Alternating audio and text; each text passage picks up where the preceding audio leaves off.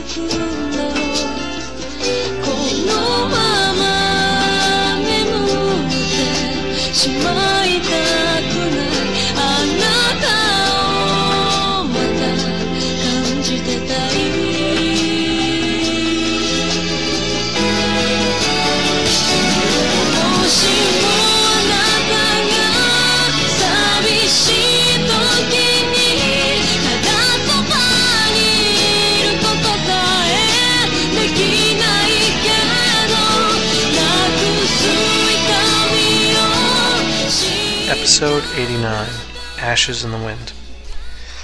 Hello and welcome to another episode of the Spiraken Manga Review. I'm your host Zahn. How you doing today?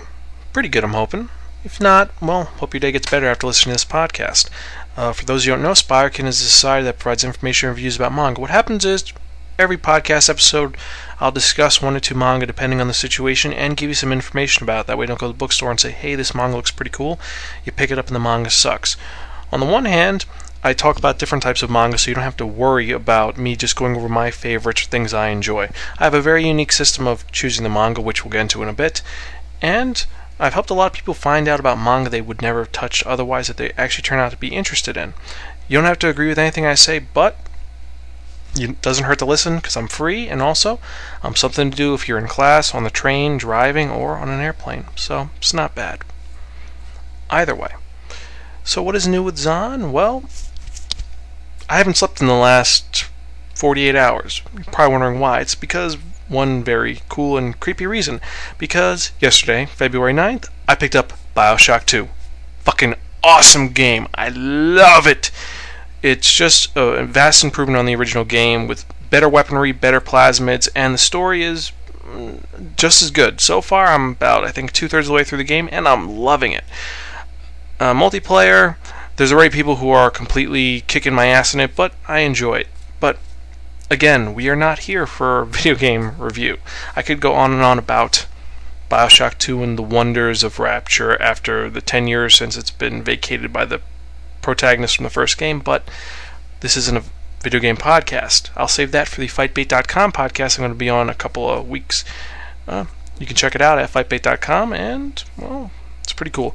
As for my show, if you want to listen to any earlier episodes, you can check us out on iTunes or at http://spiraken.podbean.com. There's no www in front of it, just so you know. You can leave any comments, concerns, or check out any of the earlier episodes or supplementals, which are kind of cool because my supplementals are when I do whatever the hell I want. Also, if you want to send me an email, it's at spiraken@gmail.com, or you can send a message directly to zan.spiraken@gmail.com. Pretty cool. Kind of nice. Also, if you are inclined, you can leave a voicemail at 206-426-6665. That again is 206-426-MONK. All these information is in the show notes. And also, if you want to hear about any updates, check me out on Twitter under Spiraken. And if you have BioShock 2, definitely go to Xbox Live. Zan space Spiraken, and Zan is X-A-N, not S-A-N. So it's Zan or Zahn, however you want to pronounce it. Either way, besides that shameless plug, what else is new with me? Well, nothing much. Chilling out, playing this game and working, as usual.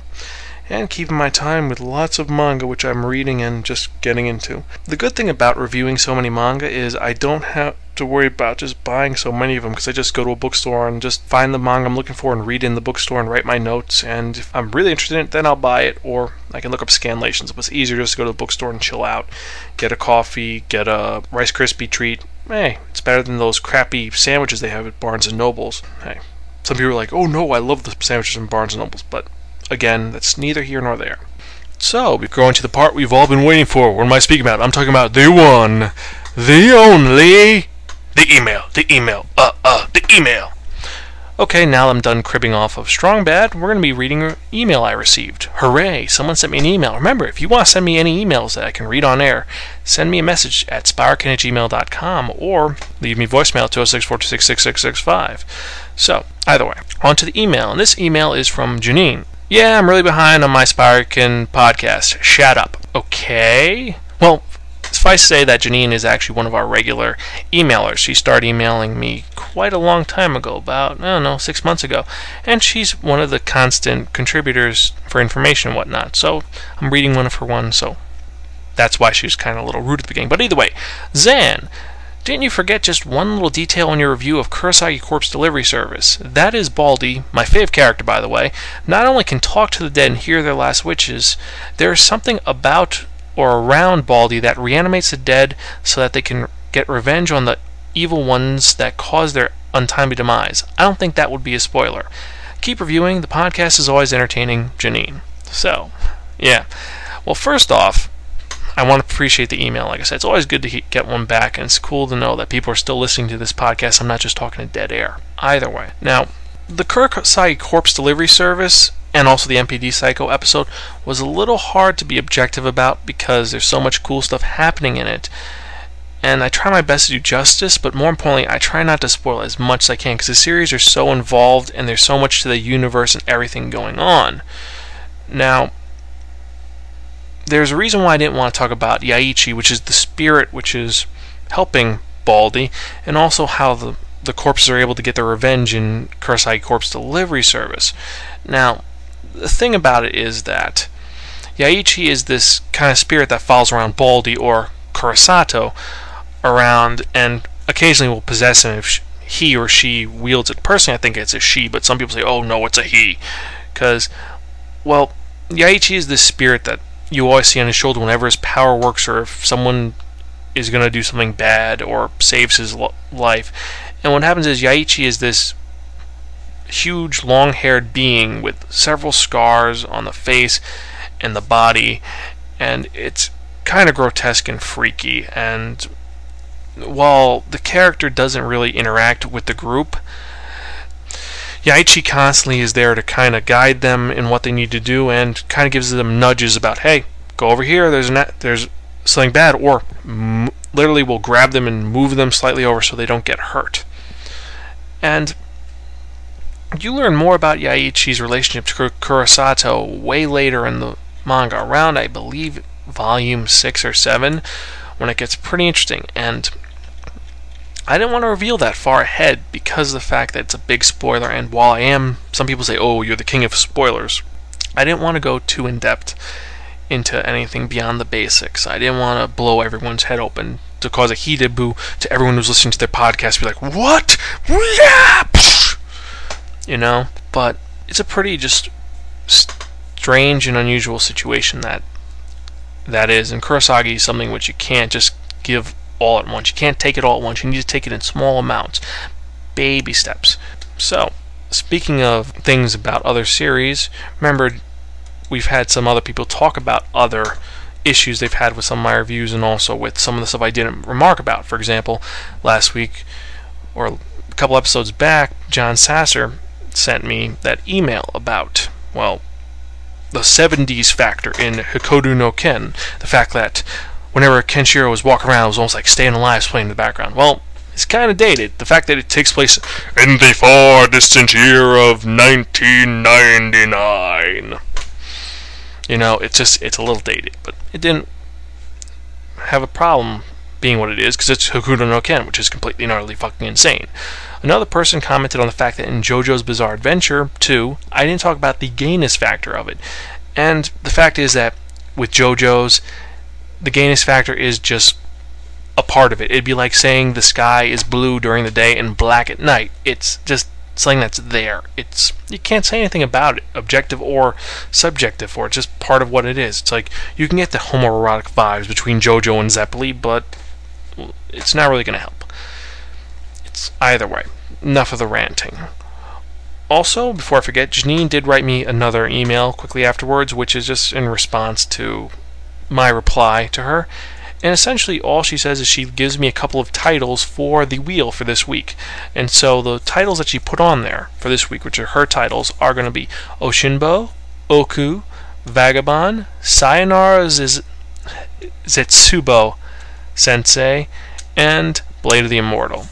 I always have a problem pronouncing Zetsubo for some reason. I don't know why. Maybe it's because of the fact that I haven't slept in who knows how long. Either way, so those are on the wheel, which you'll find out about in a little bit. And, is there anything else I'm forgetting before we get into the main event of this podcast? Oh yes, if you want to send me any emails that you want me to read on air, just send me an email, sparkin@gmail.com, or leave me voicemail at 206-426-6665, or leave me a comment on sparkin.podbean.com. I would appreciate it. It'd be kind of cool, and, guess we should get on with it, shouldn't we? Get on with it! So, without further ado, let's get into the review of this episode of the Sparkin Manga Review. Now, if you remember, last episode, I did my little trick on determining how to find out a new manga, and it was decided that I'd be reviewing Socrates in Love. So, Socrates in Love, or its real title, Seki no Chusen de Ai no Sakebu, or Crying Out Love in the Center of the World, is a very interesting manga because it's actually a reinterpretation of a very famous novel by Koichi Katayama, which has become famous because it has all these other variations of the story. There's the manga, which we know as Socrates in Love. There is the TV series, the movie series, and a second drama. So it's kind of cool. And there's supposedly another manga in the works. Either way, it was, like I said, written and illustrated by Kazuma Kazui and published by Shogakukan in Japan and over here by Viz Media. It's a one volume. It was originally published in Petite Comics, and it took a year to come out, from February 2004 to January 2004. Oh, I reversed that, January to February 2004. So it took me a month to read all of it. And, well, what else is there? And yes, I know I contradict myself with the fact that the manga was drawn by this person and it was written by a different person. My bad. Sorry. My notes are kind of written half-assed, and I'm, well, like I said, 48 hours of no sleep. But, there's a radio drama too, according to my notes. My notes are kind of, like I said, written on a small piece of paper and I could barely read it at times, but I try the best I can. I know this seems very unprofessional. Either way. So, this is a shoujo, and it is a, how could I put this? Melancholy romance, or it's a depressing romance story. And what is Socrates in Love? Socrates in Love is a one-shot manga which chronicles the relationship of Sakutaro Matsumoto and Aiki Hiroshi. And the manga opens up with this line, which is, "After I met Aiki, I missed a lot of chances to be with her. But when I look back, it seems as though she was always beside me. It's taken me a long time to accept the reality that my Aiki died." So, with those heartwarming words, we know something is up. Now, they could mean that in several ways. One, they could have said, meaning her personality changed and she's no longer the same person she was. But no. The fact is that in the next page, you see that he's carrying her ashes. So it's kind of the fact that you know that this is going to have a very depressing ending might ward some of you people away from this manga, but it gets a little better because it's all told in flashbacks, and it's about their relationship because this takes place, they don't give an exact time, but the novel took place in the 80s, so we'll say it's in 80s southern Japan. Now, the main character, Sakutaro as they call him for the rest of the manga, Saku, is a kid who's in junior high school, and he's forced to become like hall monitor with Aiki Hiroshi, who gives him an exchange diary. Now, for those who don't know, if you're in a relationship with someone, it's like love letters, but it's in a diary. You hand your love letter, you write your note in there, you hand it back to them, so on and so forth, over a period of your entire life, and it's almost like a diary. It's kind of sweet, and it would be an interesting practice to cover over here, but I doubt anyone would really do it, because it sounds a little lame at times. But either way, what happens is that she gives him that, and she writes all his things, and they're together a lot. They become almost best friends. They're always together, and the rest of the school interprets and wonders if they are in a relationship, saying, oh, they've been going out for so many years. And they're in a relationship and they don't even realize it, you could say, because they're always together and always just interacting. And what happens is, after they enter into high school, because it started in junior high, Saku's grandfather, whose name is Kentaro Matsumoto, he pretty much, his wife died, he moved into the town in his house next to his son's, and he's like, grandson, listen, I need a favor. He's like, what, you need to get more beer, Grandpa? He's like, no, I need you to rob a grave for me. And Saku's like, what the fuck, you want me to rob a grave? It's illegal. He's like, no, listen, there's this woman who, before I met your grandmother, what happened was I was madly in love with her and I was going to marry her, and problems happened because of the fact that she was of a higher status than I was and we couldn't get married. And then after she left her family, we could have got married, but she never did, and we never were able to fall in love and stay together, and she died, and I want to get some of her ashes to mix into my urn when I'm cremated after I die. So Saku thinks he's a crackpot and completely batshit crazy. So he goes to Aiki and tells her, well, this sounds really stupid, right? It's crazy, completely insane plan. And Aiki just says, you should maybe do this. If it sounds kind of sweet and nice and it'd be a little cool to do. Not really, just kind of humoring him, not really believing that, but either way. What happens is that he eventually relents, and Saku and Kentaro end up going to the grave, and they proceed to get some of the ashes from the marker, and Saku realizes that his grandfather absolutely loved this woman because of the manner he was there, because they didn't bring flashlights yet. He knew the way completely to this grave, and it dawns on him the levels of love that there are, and he realizes at this point that he is in love with Aiki. And after they finish the deed and he takes a small piece of the ashes and takes it home, he gives it to Saku, says, you take care of this for me, so when I die, you bury. And he's like, what do you want me to do this for? And he's like, look, I trust you, and one day you'll understand. So anyway, he takes this piece of the dead lady's ashes and shows Aiki, and, well, long story short, things happen, and he ends up confessing to her that he loves her, because he realized that he's in love with her, and so on and so forth. And this is just the first chapter. There's only 5 chapters in this entire manga, so that it goes pretty quick. The next part is them more establishing more along the lines of what's going on in their relationship, and her admitting that she's in love with him after a failed attempt at him to spend the night and have sex with her. It's short and just kind of builds up on the momentum of trying to get you to sympathize with Aiki and Saku's relationship, see how much they care about each other. And it works on a small degree, but it could have been more developed. Either way, the 3rd chapter is when it gets interesting, or not interesting per se, it gets more depressing. See, after they went on their little trip to what they call Dream Island, which is kind of sweet place, they were alone and things didn't happen, or did, we don't really know what's implied in that. But anyway, what happened is that Aiki gets diagnosed with aplastic anemia. So she's not able to go out anymore, and she can't go on their senior trip to Australia, which is where she has wanted to go her entire life, and she wanted to go with Saku, and they would have went there and would have had a good time. And so she's confined to the hospital, and she's just been moping around there, and he's visiting her every day, and every time he goes to kiss her, she's like, put some mouthwash in before you kiss me, I don't want you to get sick. Okay. And he's visiting her every day, and he shows that he's caring about her, and one day when he gets out of the room, he hears some doctors talking. Did you tell her? He's like, yeah, no. I've been telling her it's aplastic anemia. He's like, well, how do you tell her that it's leukemia? And he's like, oh, it's nothing, everything's fine. And Saku doesn't think any differently of it. He's like, okay, so he doesn't really put it 2 and 2 together. And one day he comes back and she's throwing up after her medication, and Aiki's like, yeah, I'm not feeling well, I'm starting to lose some weight, and also my hair's starting to fall out.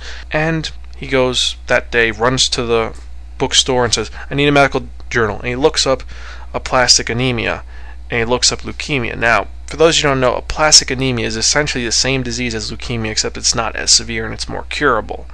Now, for those who don't know, leukemia is cancer of the blood. It's the bone marrow itself is infected with cancer, and it is pretty fatal. I mean, you could survive it. I know several people who survived leukemia, but back then in the 80s it was a lot more severe and more dangerous.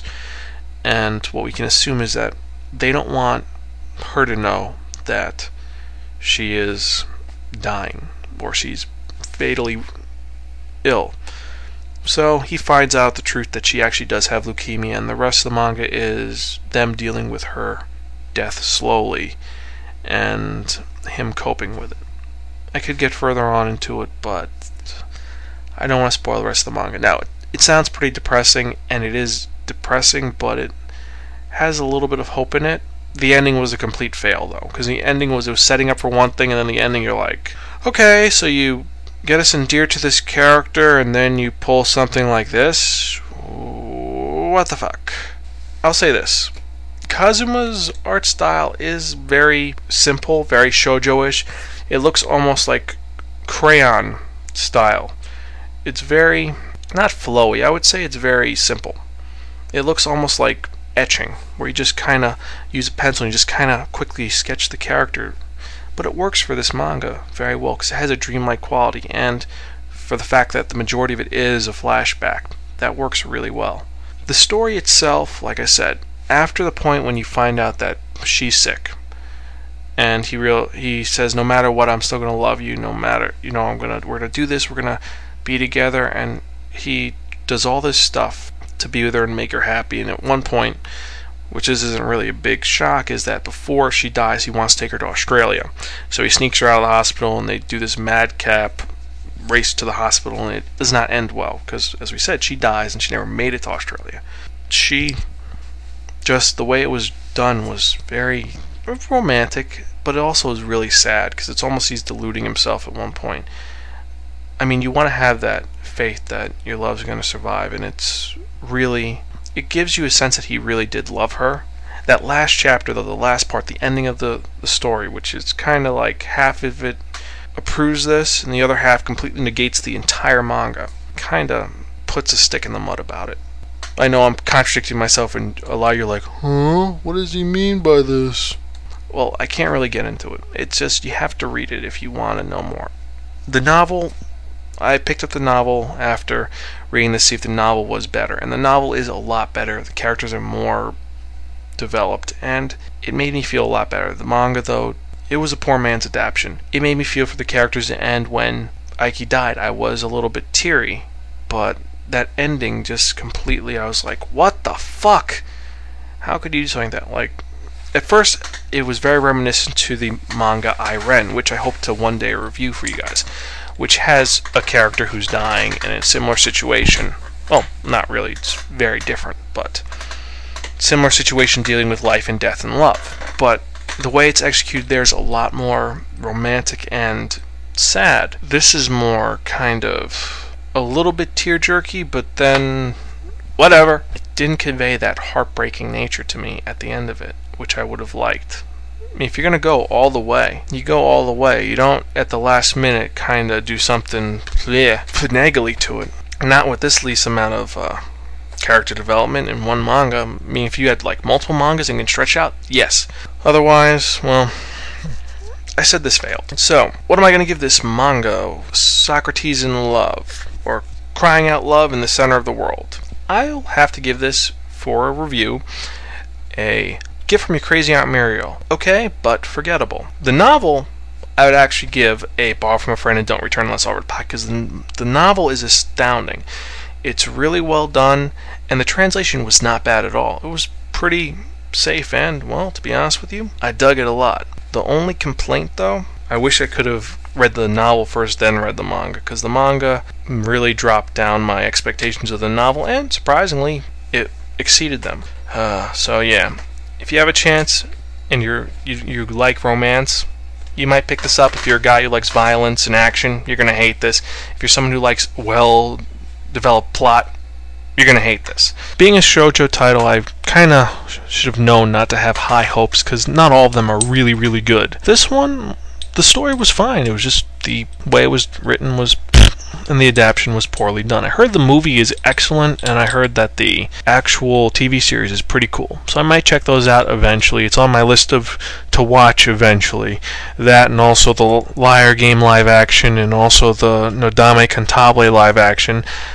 I did watch the live action for MPD Psycho, and that was pretty fucked up. I enjoyed it, but either way. So, is that it? Yeah, that's it for this review. Kind of short, but hey, what am I going to talk about with one volume manga, which I could have just went over everything and spoiled the entire manga, but I'd rather, if you want to check it out, read some of it, see this ending that I hate, and try and contest it with me. If you want to contest it, definitely send me a email and you can harass me and, well, be violent as you want. Either way, is that it for this episode of the Spirekin Manga Review? No, wait, there's more. Of course, there is our contest, which is, I know I'm saying there, but it's just me, but anyway, there's the contest for design a logo for the Spirekin Manga Review, which would be a header, a small logo, and a large logo. All you have to do is take the basic design and design something new with it. The final due date is April, I believe, 27th? Yes, April 27th. That's when you have to send it in. Also, remember, in May 1st, the Sakura Matsuri in Brooklyn Botanical Gardens, I will be there. And it's going to be pretty cool. So if you want to meet me and chill out and talk to me and, well, maybe get some free manga and maybe a t-shirt, send me an email and we'll set something up. Yeah. So, the last part of the Spirekin Manga Review, the part we've all been waiting for. And what am I speaking about? I'm talking about the one, the only, the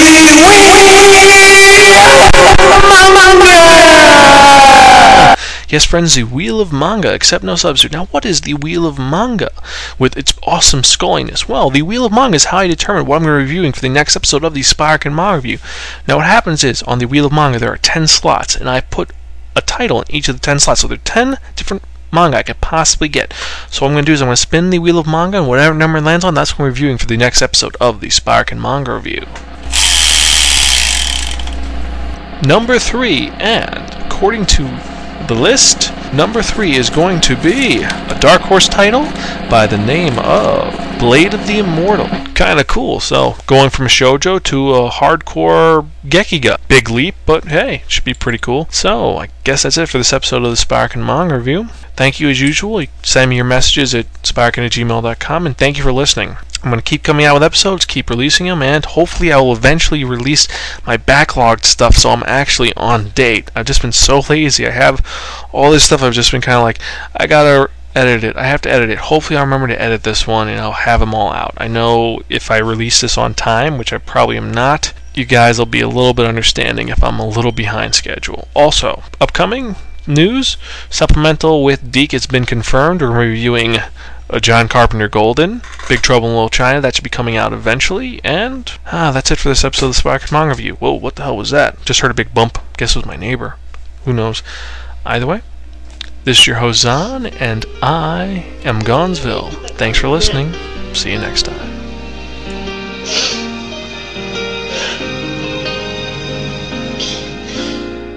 朝目覚めるたびに君の抜け殻が横にいるぬくもりを感じたいつもの背中が冷たい苦笑いをやめて重いカーテンを開けよう眩しすぎる朝日僕と毎日の追いかけっこだあの日見せた泣き顔涙照らす夕日肩のぬくもり消し去ろうと願うたびに心が体が君を覚えている Your love forever 瞳を閉じて君を描くよそれだけでいい